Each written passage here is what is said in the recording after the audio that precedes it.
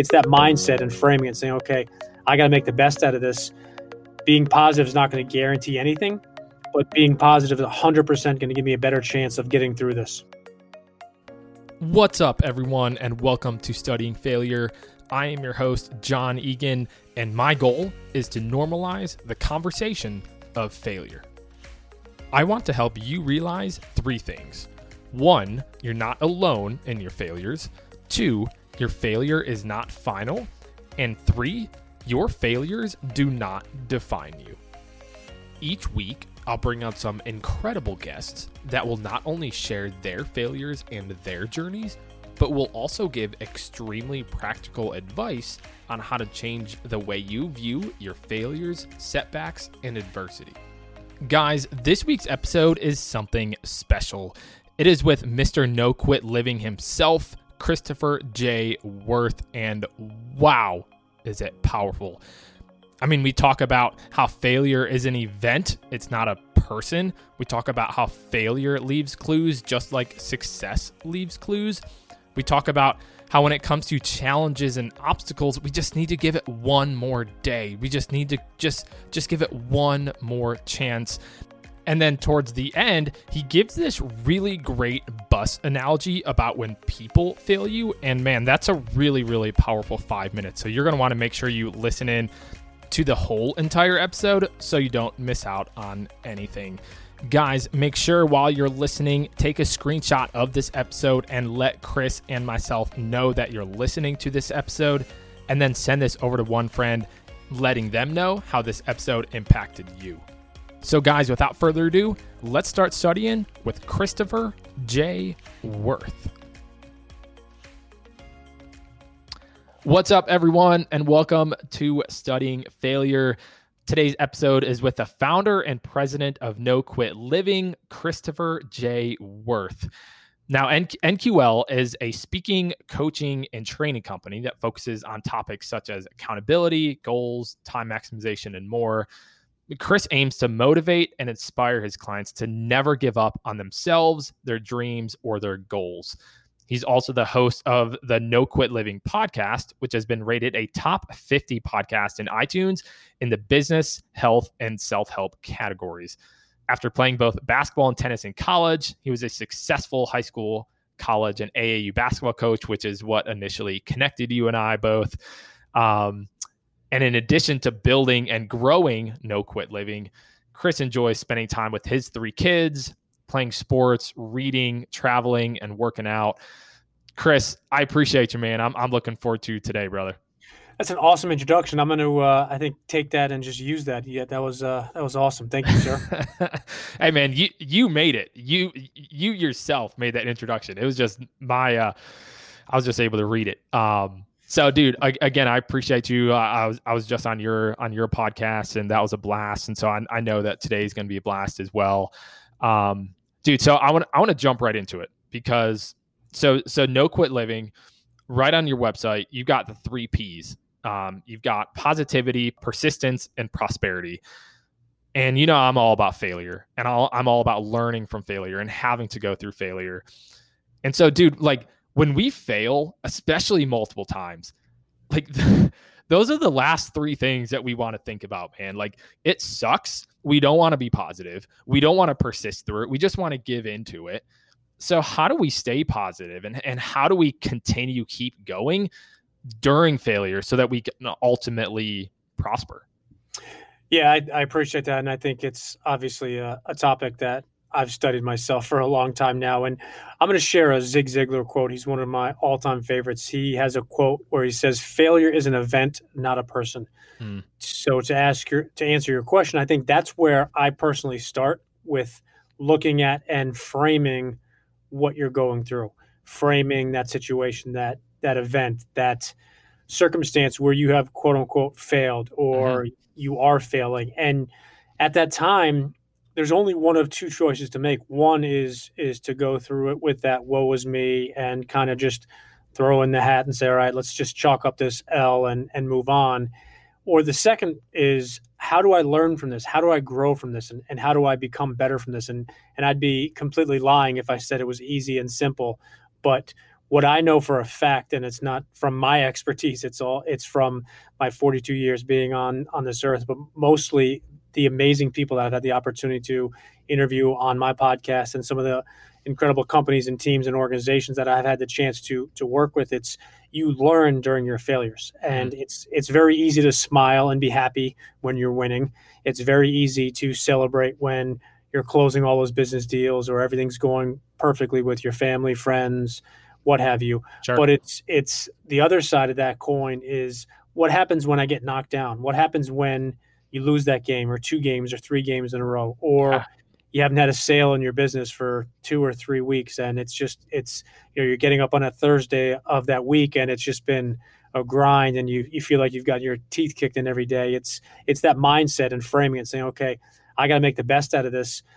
Being positive is not going to guarantee anything, Hmm. but being positive is 100% going to give me a better chance of getting through this. Yeah, I like that. It's going to at least get yourself in the room, right? Like you're going to at least give yourself an opportunity.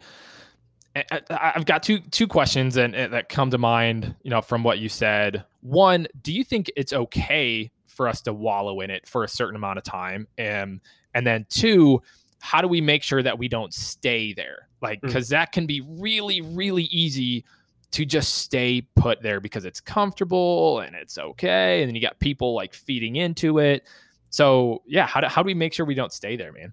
Yeah, that's a great question. So I would say for the first part of that question is no, it's not okay to wallow in it in the sense of just sitting there.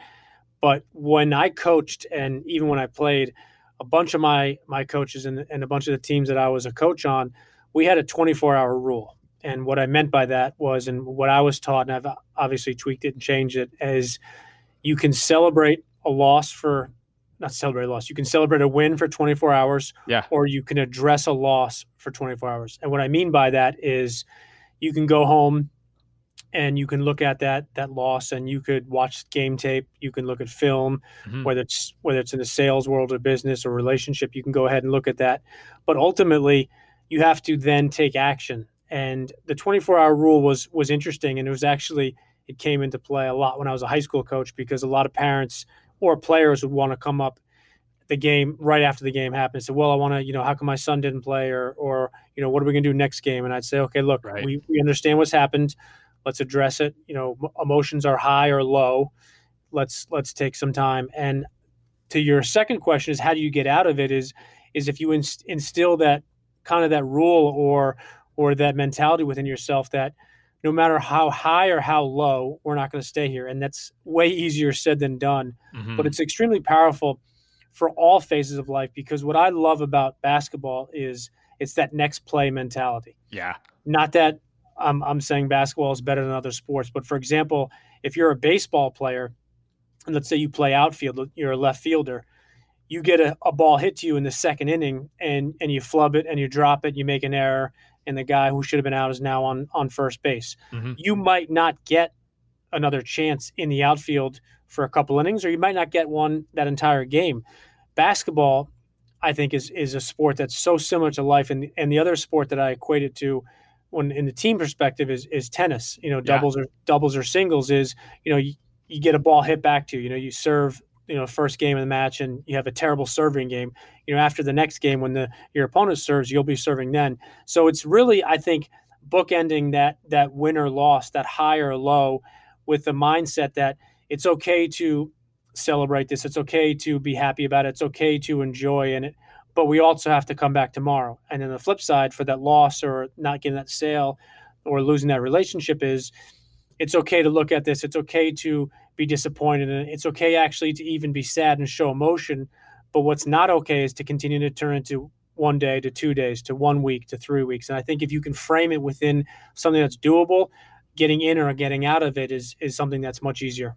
I love that, man. And that made me think of, so I wrote an article a while back about, and like we talked about this in your podcast about using your phone, using your timer, of setting a timer for yourself after that loss, after that failure, in the sense of whether it's 10 minutes, whether it's 3 hours, whether it's 24 hours, set yourself that timer to like, to feel it, because that feeling sucks. But that feeling right there can be what ultimately then pushes you out of it. So then once that timer goes off, in your mind, like, all right, time to get right back at it. What did I learn from this? How can I take away from this? And I love that 24-hour rule, man. That's really, really good. So your 3 words there: no quit living, right? Do you ever think though that there is a time for us to hang it up? Do you think that there is a time for us to say, this this just isn't for me anymore, man? Like, I need to go a different route. If so, and I see you smiling. So if so, why? And if not, then same question, like why don't you think there is? Yeah, it's so interesting. I've had the fortune of being a guest on a bunch of shows, and some people that I look up to have asked me that question. And the first time I got asked it, I was, it was like deer in headlights. I'm like, no, you never quit. And, in my mind, I'm thinking, well, I'm the host of the No Quit Living podcast, and this is my company. So, from the perspective of like, no, you don't ever stop, no matter what. And Sure. what I've realized over time is there are times to quit certain things. For example, if a relationship is getting physical, if a relationship is getting disastrous, whether there's drugs or abuse or things like that, if a business is failing to the perspective of, you're going in debt and it's piling up to the point where you're not going to get out of it. There are definitely times and situations in life where you quit. For example, owners of teams will have to say to someone, look, we need to make a change. And in essence, what they're doing is they're quitting on that person being their head coach or their assistant coach. Yeah. I can't say right or wrong. I can't say, this is level 7, you get to it, and once you get to level 8 or 9. But there are definitely situations where you have to quit when things are going to that perspective, when it's getting physical, when it's getting to the point of somebody's going to take potentially their life or somebody else's, whether it's drinking and those type of perspectives. But I'll share something that a gentleman by the name of Mike Alden shared on my show way back when. Is he was talking about running a marathon. Okay. And he was talking about that infamous 22nd, 23rd, 24th mile. And depending on where it is, sometimes there's a little bit of a hill or incline. But he said, I got to that point, and he said, I had to slow down. And he said, I started walking. He said, I didn't quit. I didn't give up. He said, I had to slow down and reassess where I was going, reassess where I was, and then continue to move forward. And that's what I think in life is maybe you take a different angle. Maybe you take a different approach. Jocko Willink, who's unbelievable. Love Jocko, man. Very successful in many ways. But he said something in the video that I saw, ironically, about 2 years ago. It was a couple days before I had a very large speaking event in New York City, and it framed how I kind of was going to talk about my company. But in the video, he talks about, you might want to give up, you might want to, not keep going, but don't do it today. Okay. Don't quit today. Give it one more day. And that's one of the things I share with people is when it comes to challenges, when it comes to obstacles, when it comes to maybe being in pain in regards to training or working out, just give it one more day. It doesn't mean that you're buying a mortgage on that and you're saying, okay, I'm never going to give up for the next, 2 years nonstop. But it's that mentality of, similar to what we talked about on my show with David Goggins, is you can go a teeny bit more. It's not going to be easy and simple. And when you tell yourself in the mind, I'm going to go, it doesn't, flip. A switch just doesn't flip and you say, I'm going to do it. It's still difficult. It's still hard. Maybe it's painful. Maybe you're sweating your butt off, but it's just not quitting today and giving it one more chance. And don't throw the towel in today and come back tomorrow. It doesn't mean, like I said, you're going forever, but just give it one more day. I love that. Just give it one more. Why, man? Again, like I'm all about failure, right? The show's all about failure and framing your failure. Why do you think people quit after they fail? Whether it's the failing the first time, 5th time, 10th time, 12th time. Why do you think people throw in the towel? Why do you think they just are so quick to say, "Oh, this isn't for me. Oh, I'm not going to do this anymore. This isn't the path for me." So why do you think people are so quick to do that? Because the mind gives up before the body does. So how do we then frame the mind to make sure that the body, that the mind doesn't give up before the body does? Yeah, it's something that I've studied for a while, and obviously we spoke about Jocko and David Goggins is very similar in the mindset of of that mental perseverance. So I do a bunch of exercises with my clients. One of the things that I'm a firm believer in is affirmations and visualization and meditation. And I want to preface the meditation perspective because I think most people get it completely wrong. They assume it's got to be 60 minutes or 90 minutes sitting in a room completely silent at a certain temperature. What I realized, and I was one of those people that said, "Oh, it's this foo meditation, and I don't have 4 hours a day to sit in a room by Sure. myself." But it's just for some people a couple minutes a day. It's for some people it's maybe a minute in the morning, maybe a minute at night. But I go through those affirmations, those visualizations, those meditation, or even just breathing and calming down and saying, "Okay."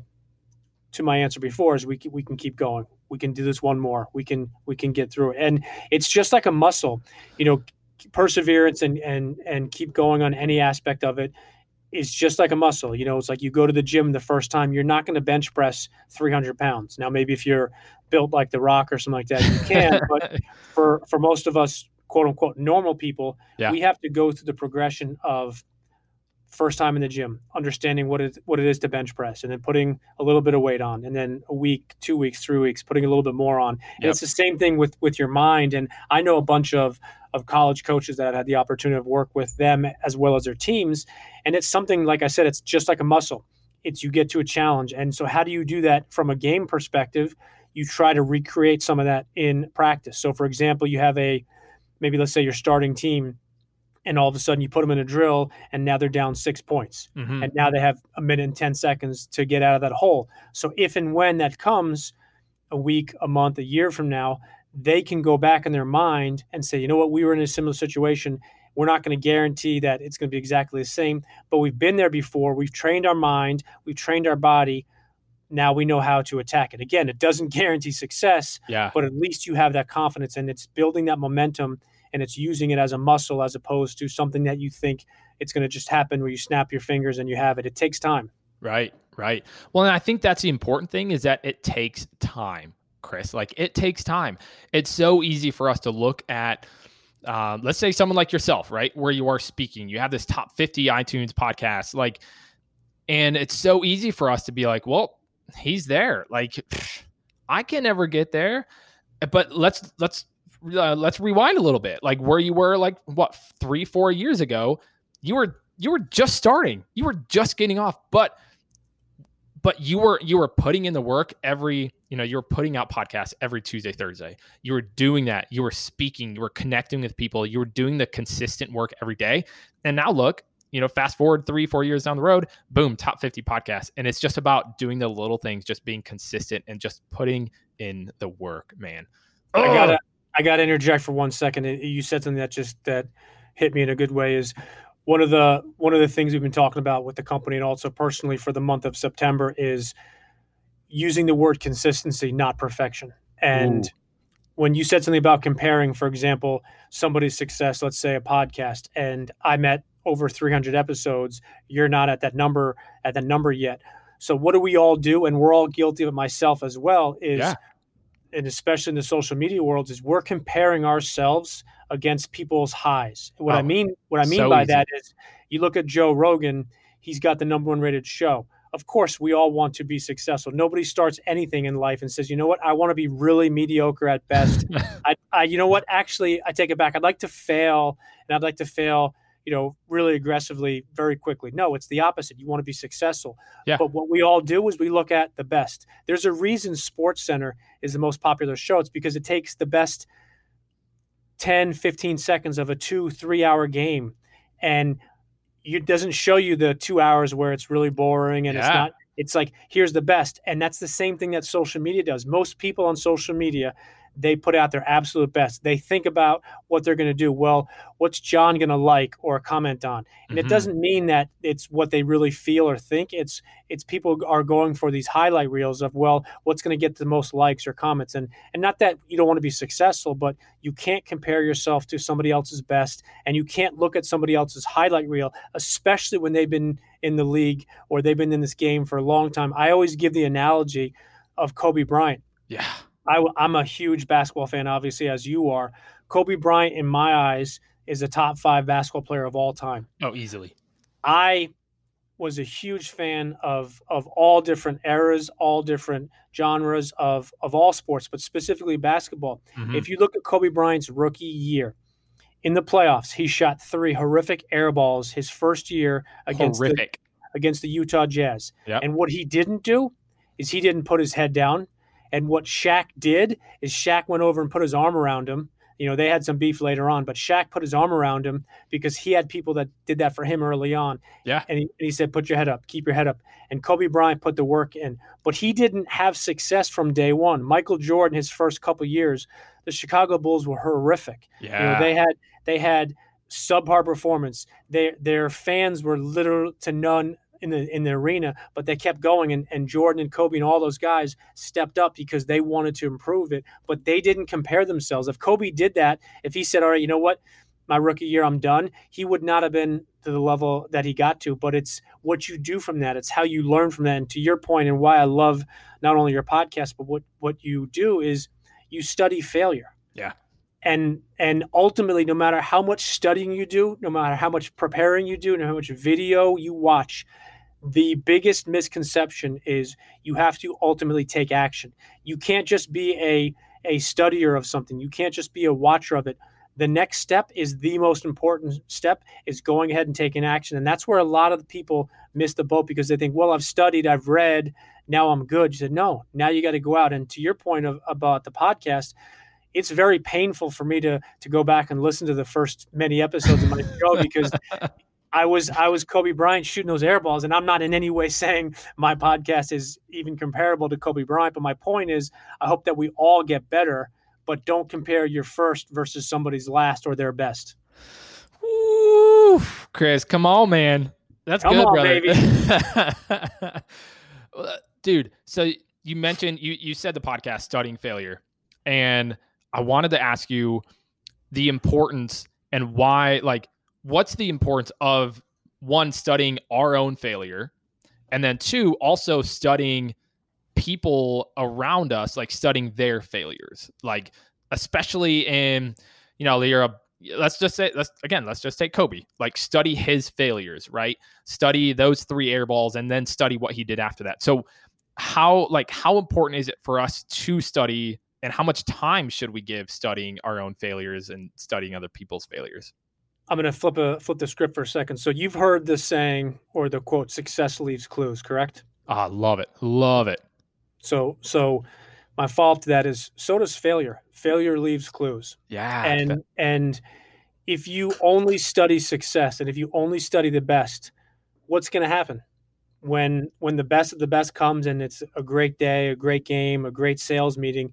You're going to 100% be, well, this is great, this is easy. Yeah. But what happens when you have a tough day? What happens when you lose that game, you lose that battle, and now all of a sudden you're going into your backpack full of tricks, and all you have are successes, victory, best sales day, highest commission, 10-game winning streak. You have nothing to compare it to. Mm-hmm. So obviously I'm a basketball and a sports guy. A couple of Super Bowls ago, Tom Brady and the Patriots were down 28-3.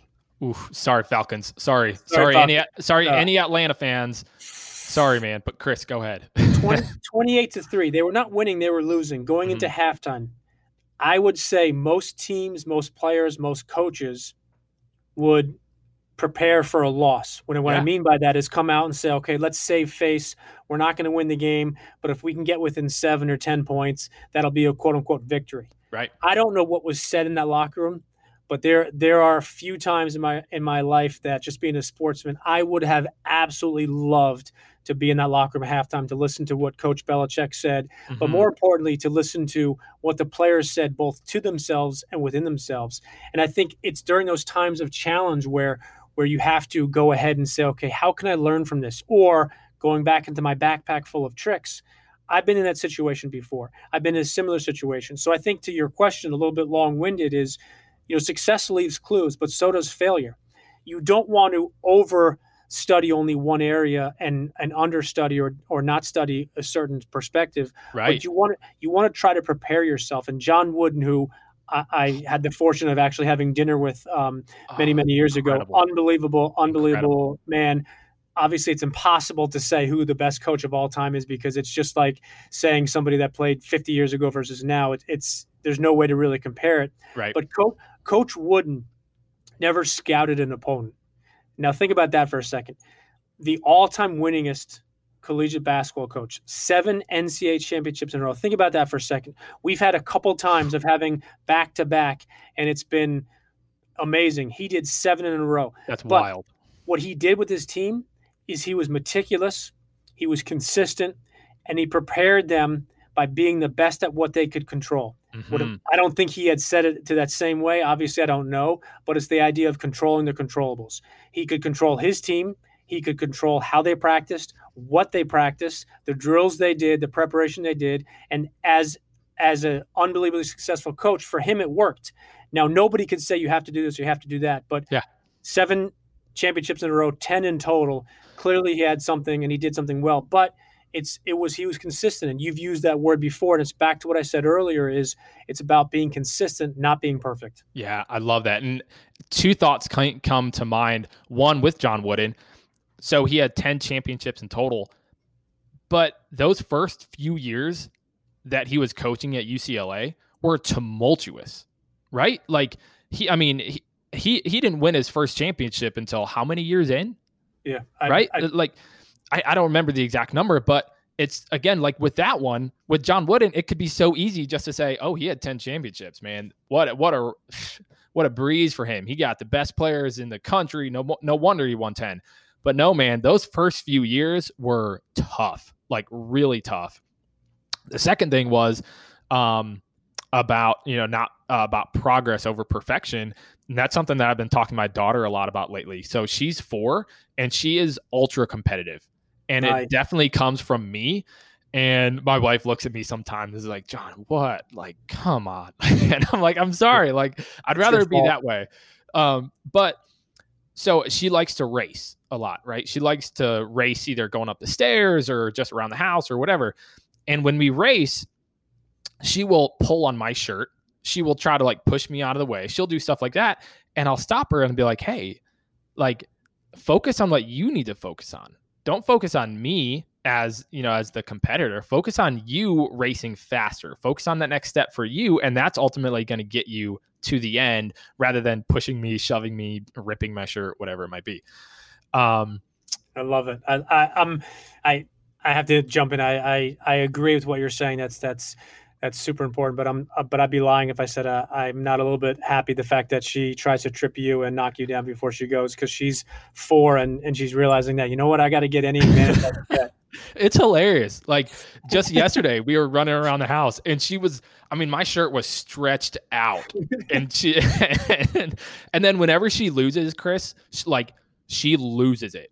Like she just can't stand it, and so that's a fun trying to it gets better. Don't you worry. It gets even better as they get older. But so I was gonna ask you, man. We don't want to just always talk about our successes.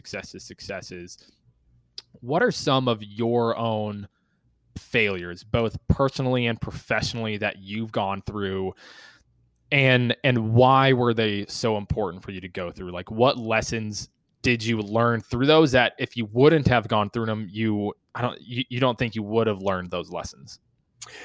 It's a really difficult question because I've never failed at anything ever. No, that's an awesome question. And, for me, you and I know each other fairly well. I went through a pretty brutal 2.5-year divorce. And I would say, by the definition of that, is definitely failed in that perspective.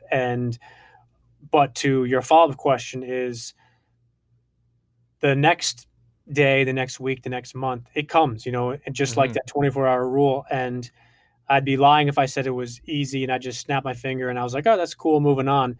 There's times where you question yourself. There's times where you question, could I have done this? Should I have done that?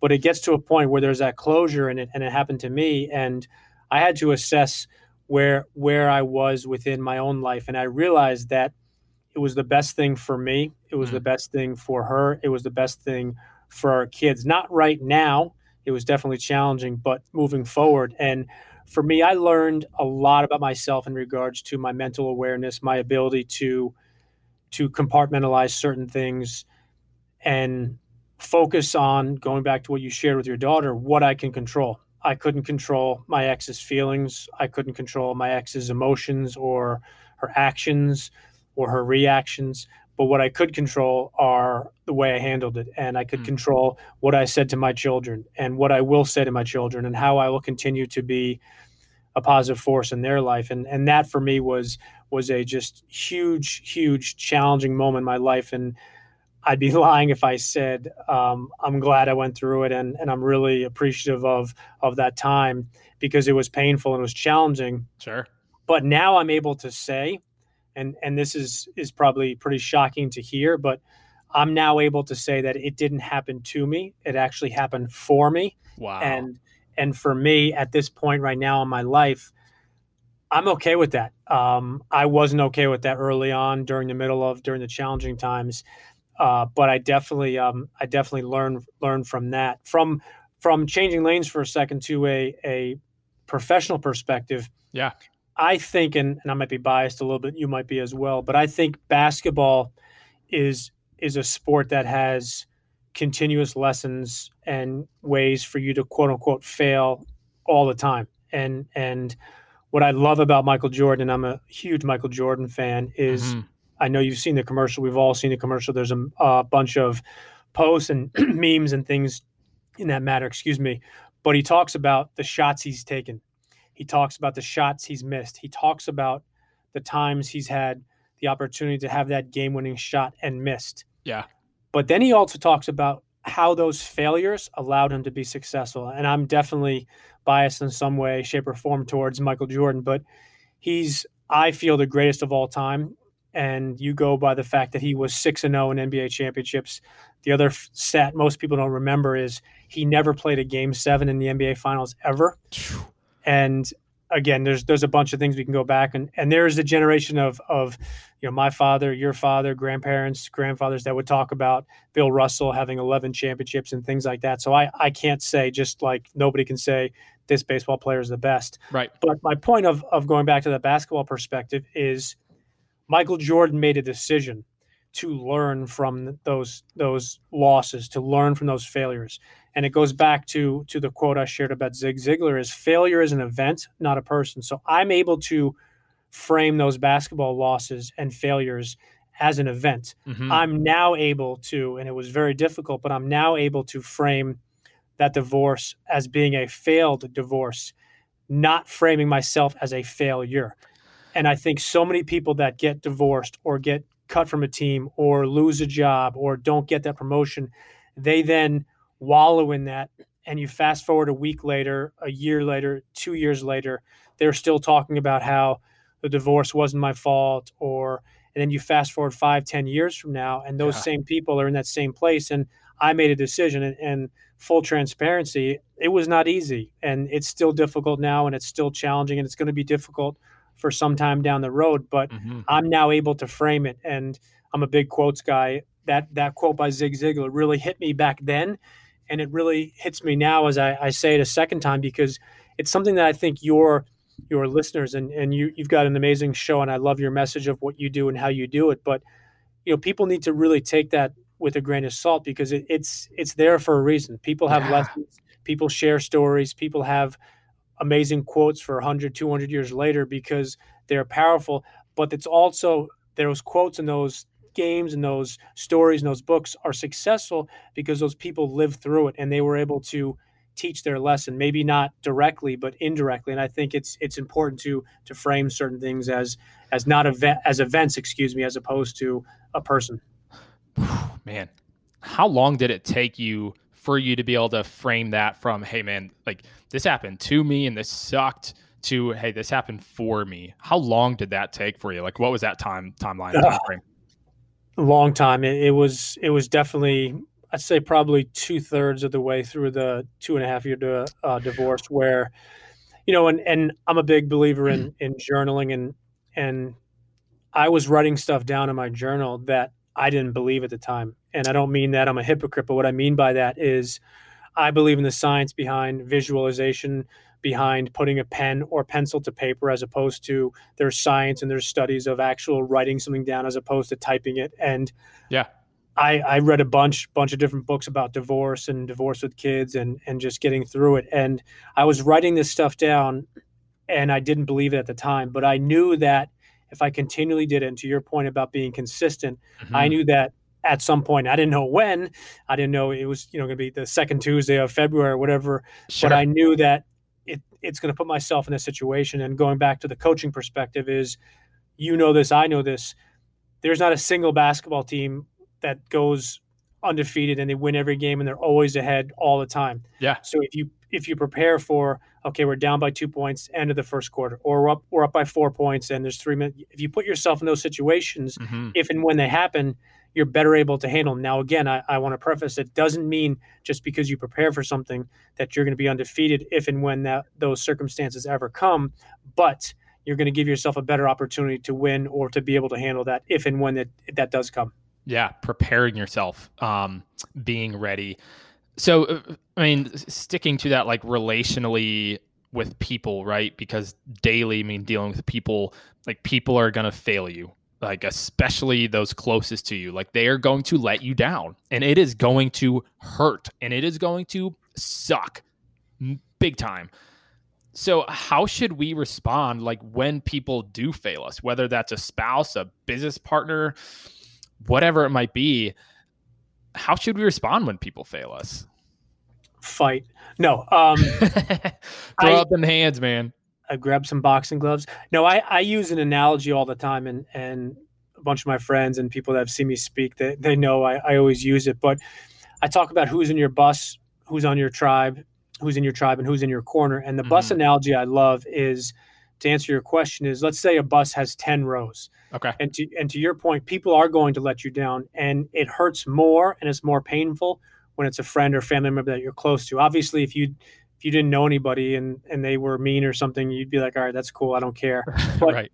but what I realized during my divorce is that in life, people are going to get on and off your bus, but more importantly, people will sit in different rows for a reason. So, for example, your best friend all throughout your childhood, maybe you go through middle school, high school together, and Hmm. maybe you even stay in touch in college.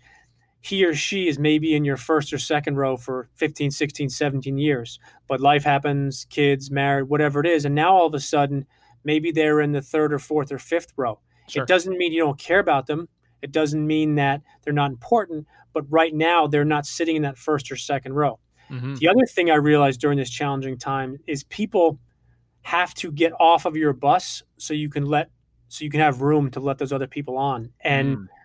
candidly speaking, there were a bunch of people that during my divorce, they were not there for me as they were in the past. And I don't in any way mean that they're bad people. But what I realized is for them to maybe go from the third or fourth row to the seventh or eighth row, or for them maybe to step off of my bus, it allowed somebody else to. And Bob Berg, who's an unbelievably successful author, Yeah. or he is a very good friend of mine and mentor of mine.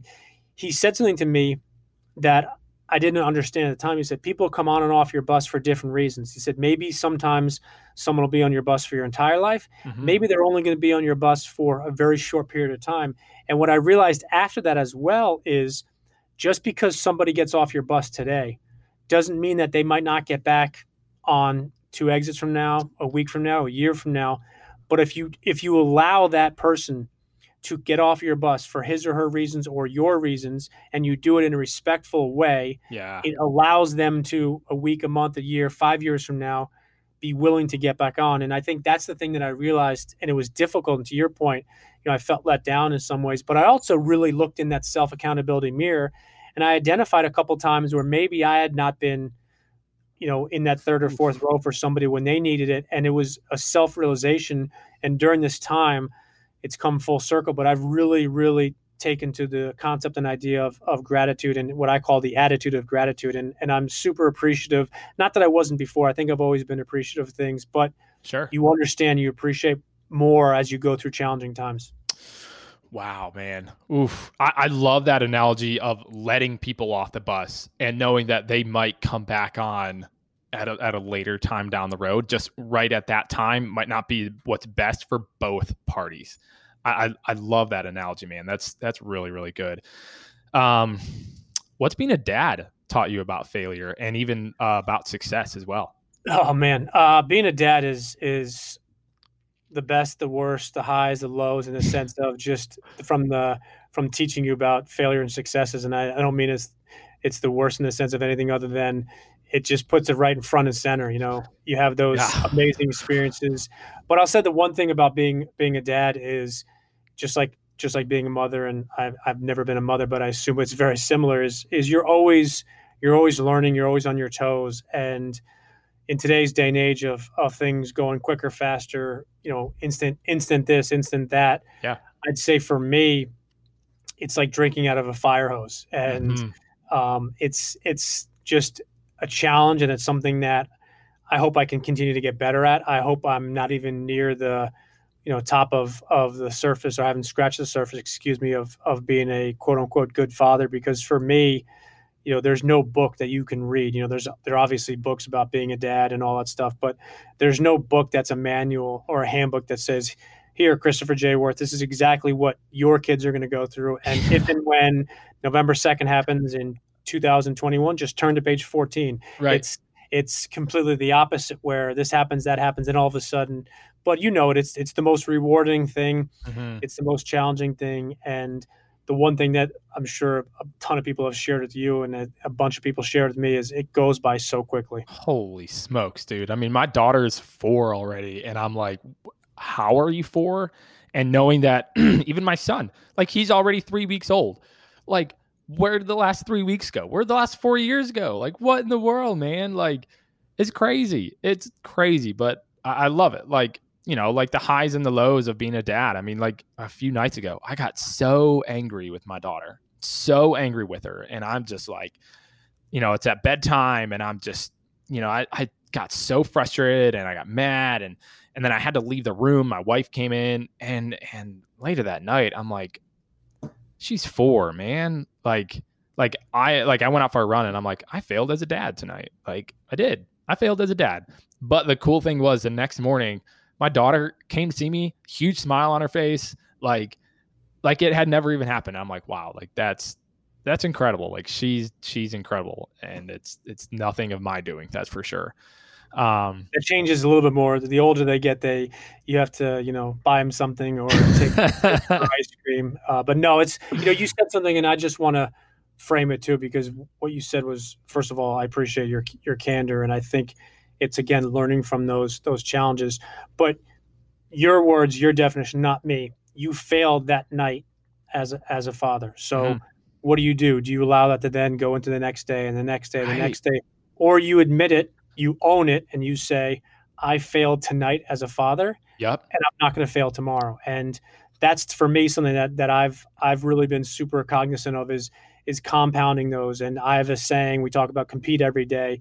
And if you go to bed at night, and Kara Lawson, the women's coach at Duke, just put a video out two weeks ago about So good. competing every day. And she said, if that day you didn't compete, make sure you own it, but then don't have 2 days in a row. And I must have shared that with probably 50 or 75 people, just individually, not a post or anything, just text message and a couple of emails, and it hit me. And that's the same thing that we all have to look at, excuse me, and Yeah. own is, look, I failed today, or we lost this game today. You know what?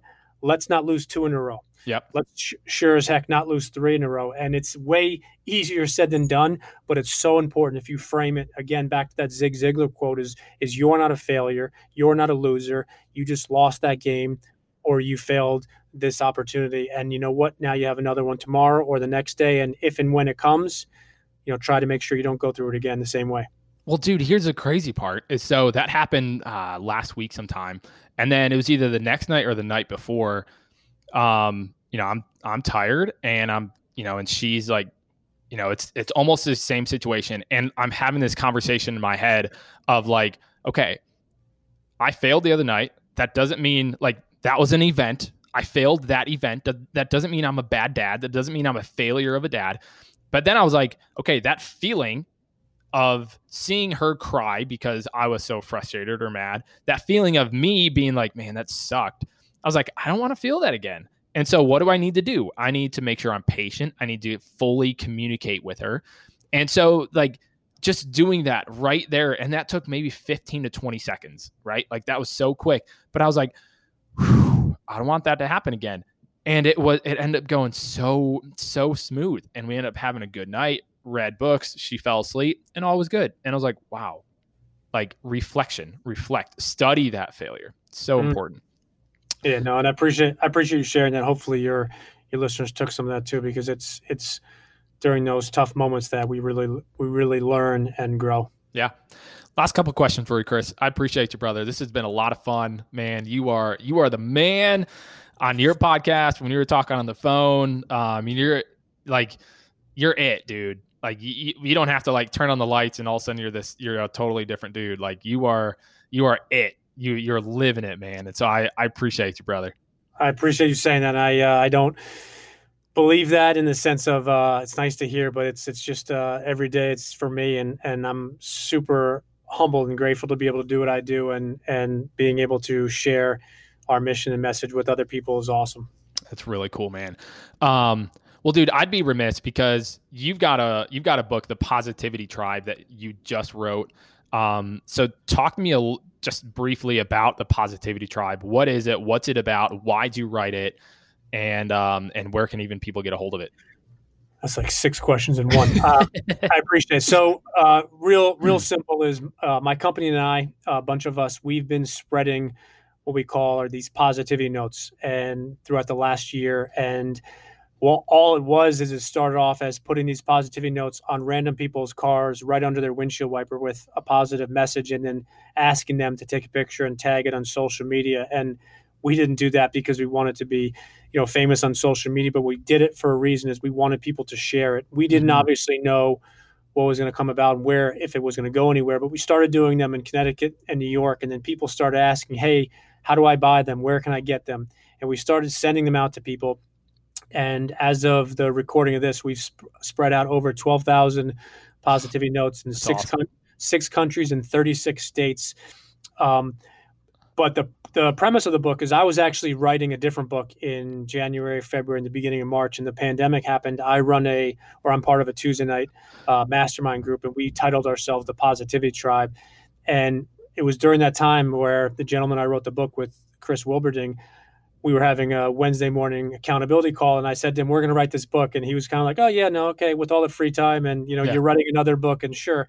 And I said to him, no, I said, we're going to write it. Long story short, it's a fable similar to John Gordon. It's about 3 high school juniors that are going through personal struggles in their own lives, challenges, and they're 3 best friends, and they create this quote unquote positivity tribe. And what they do is they spread positive notes throughout the school, their community, and there's a bunch of life lessons in it. And what they realize, and one of the messages in the book is, we rise by lifting others up. And what they come to realize during this book is, not only do they help uplift other people, not only do they see the positive impact they're having, but the flip side and the end result is, by doing that, they ultimately feel better themselves. So it's a really quick, easy read. Like I said, very similar to John Gordon type book or The Coffee Bean that he wrote with Damon West. You can get it anywhere books are sold: Amazon, Barnes and Noble, Books A Million, or you can head over to our website. We have it there as well, thepositivitytribe.com. But it's been a fantastic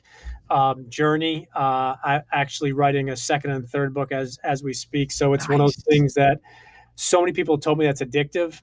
And I think, unfortunately, I bit the bug. So going after it. Well, the world is better for it, man. I started diving into it myself the other day, and it's a good read, man. I'm looking forward to finishing it up. I appreciate it, brother. Where can people follow you, get in touch with you, man? Yeah, so I always give my personal email address. I absolutely love connecting with people. It's chris@noquitliving.com. And then we're all over social media. No Quit Living on Instagram. We're probably most active on Instagram, but we're also active on Facebook as well, Twitter. And then our website is noquitliving.com. But I hope something, as I said on my show, and this is my objective every single day with everything I do, is to positively impact just one person. And if you compound that over a day, a week, a month, a year, you're having a significant impact. And the one thing you don't know and I don't know is, does somebody else share that message with somebody else, and then they share it with somebody else. So my true hope is that I hope this something I said today resonated with people, and just to keep going, don't give up. But I'd love to connect with anybody that would love to connect. And again, I'm super, super glad for the opportunity to be here. Yes, sir. Chris, I've got just one last question for you, man. Last question, wrapping it up. I ask this at the end of every episode. You get 60 seconds to look straight into a phone, and you get to take a video, get to take a message, and then blast it to everyone, and it goes directly to their phones. And this message is on success and on failure. We all know that as soon as that phone dings, like, we pick it up immediately. And so no matter what people's language is, no matter where they're located, it gets sent directly to them. So what would be your message? What would be your 60 seconds that you want to share with people on failure and even on success? Well, that's an awesome question. I think I would simplify it in the sense that, again, using that quote by Zig Ziglar is failure is an event, not a person. And where we are today during this pandemic, not only nationally but throughout the globe, I've said something a lot is, and again, I shared it before. It's one of the premises. It's one of the things that we focus on in the book. Is we rise by lifting others up. Yeah, we have this image of, if you celebrate somebody else's success, it reduces the chance for you, and that's something that is 100% not true. So my 60 seconds would be focused on that. The quote by Zig Ziglar, the concept and idea, we rise by lifting others up, but also the quote or the concept that celebrating somebody else's success doesn't eliminate or reduce your opportunity of success. And why don't we realize that we are stronger together than we are individually? And if we did that as a country, as a world, I think we'd be in a much better place. And the one question I would say is hope is that 60 seconds people would get a chance to go, almost be forced to listen to or watch the whole thing, because statistics show that people watch something between 3 and 7 seconds, and if it doesn't captivate them and really hit them, they're on to the next thing. Yeah, I love it, dude. I love it. Man, Chris, dude, this was a lot of fun. I appreciate you jumping on with me, man, and spending some time with me. This was awesome. You're the real deal, and looking forward to connecting and staying connected with you, brother. I appreciate it. Thank you again for the opportunity, my man. Yes, sir. Chris gave so much value in that episode, and if you haven't listened to his podcast, No Quit Living, be sure and go and subscribe to his podcast, as he just continues to give so much value, as well as follow him on Instagram, as he just is constantly giving away free books and just giving so much value on Instagram as well. I love how he kept on bringing up Zig Ziglar's quote, "Failure is an event, it's not a person." I love that because it helps you identify that moment as you failed instead of identifying yourself as a failure. And man, that's such a big distinction. And I love the end. I love when he gave that bus analogy about people failing you. And sometimes you're just going to have to let people off the bus and then let them back on at a later time. I loved the 24-hour rule in the beginning of the podcast.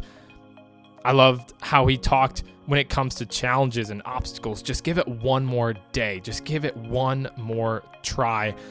And then I loved how he used the quote, how he flipped it on its head. He said, success leaves clues, but so does failure. And we have to make sure we study that failure. We can't focus too much on success. And this episode is just so valuable. So send it over to one friend, as it just has tons of value in it, letting them know what you took away. And then go over and subscribe to both the Studying Failure podcast and the No Quit Living podcast as well. So guys, until next time, remember that being positive isn't going to guarantee anything, but being positive is 100% going to give you a better chance of getting through this.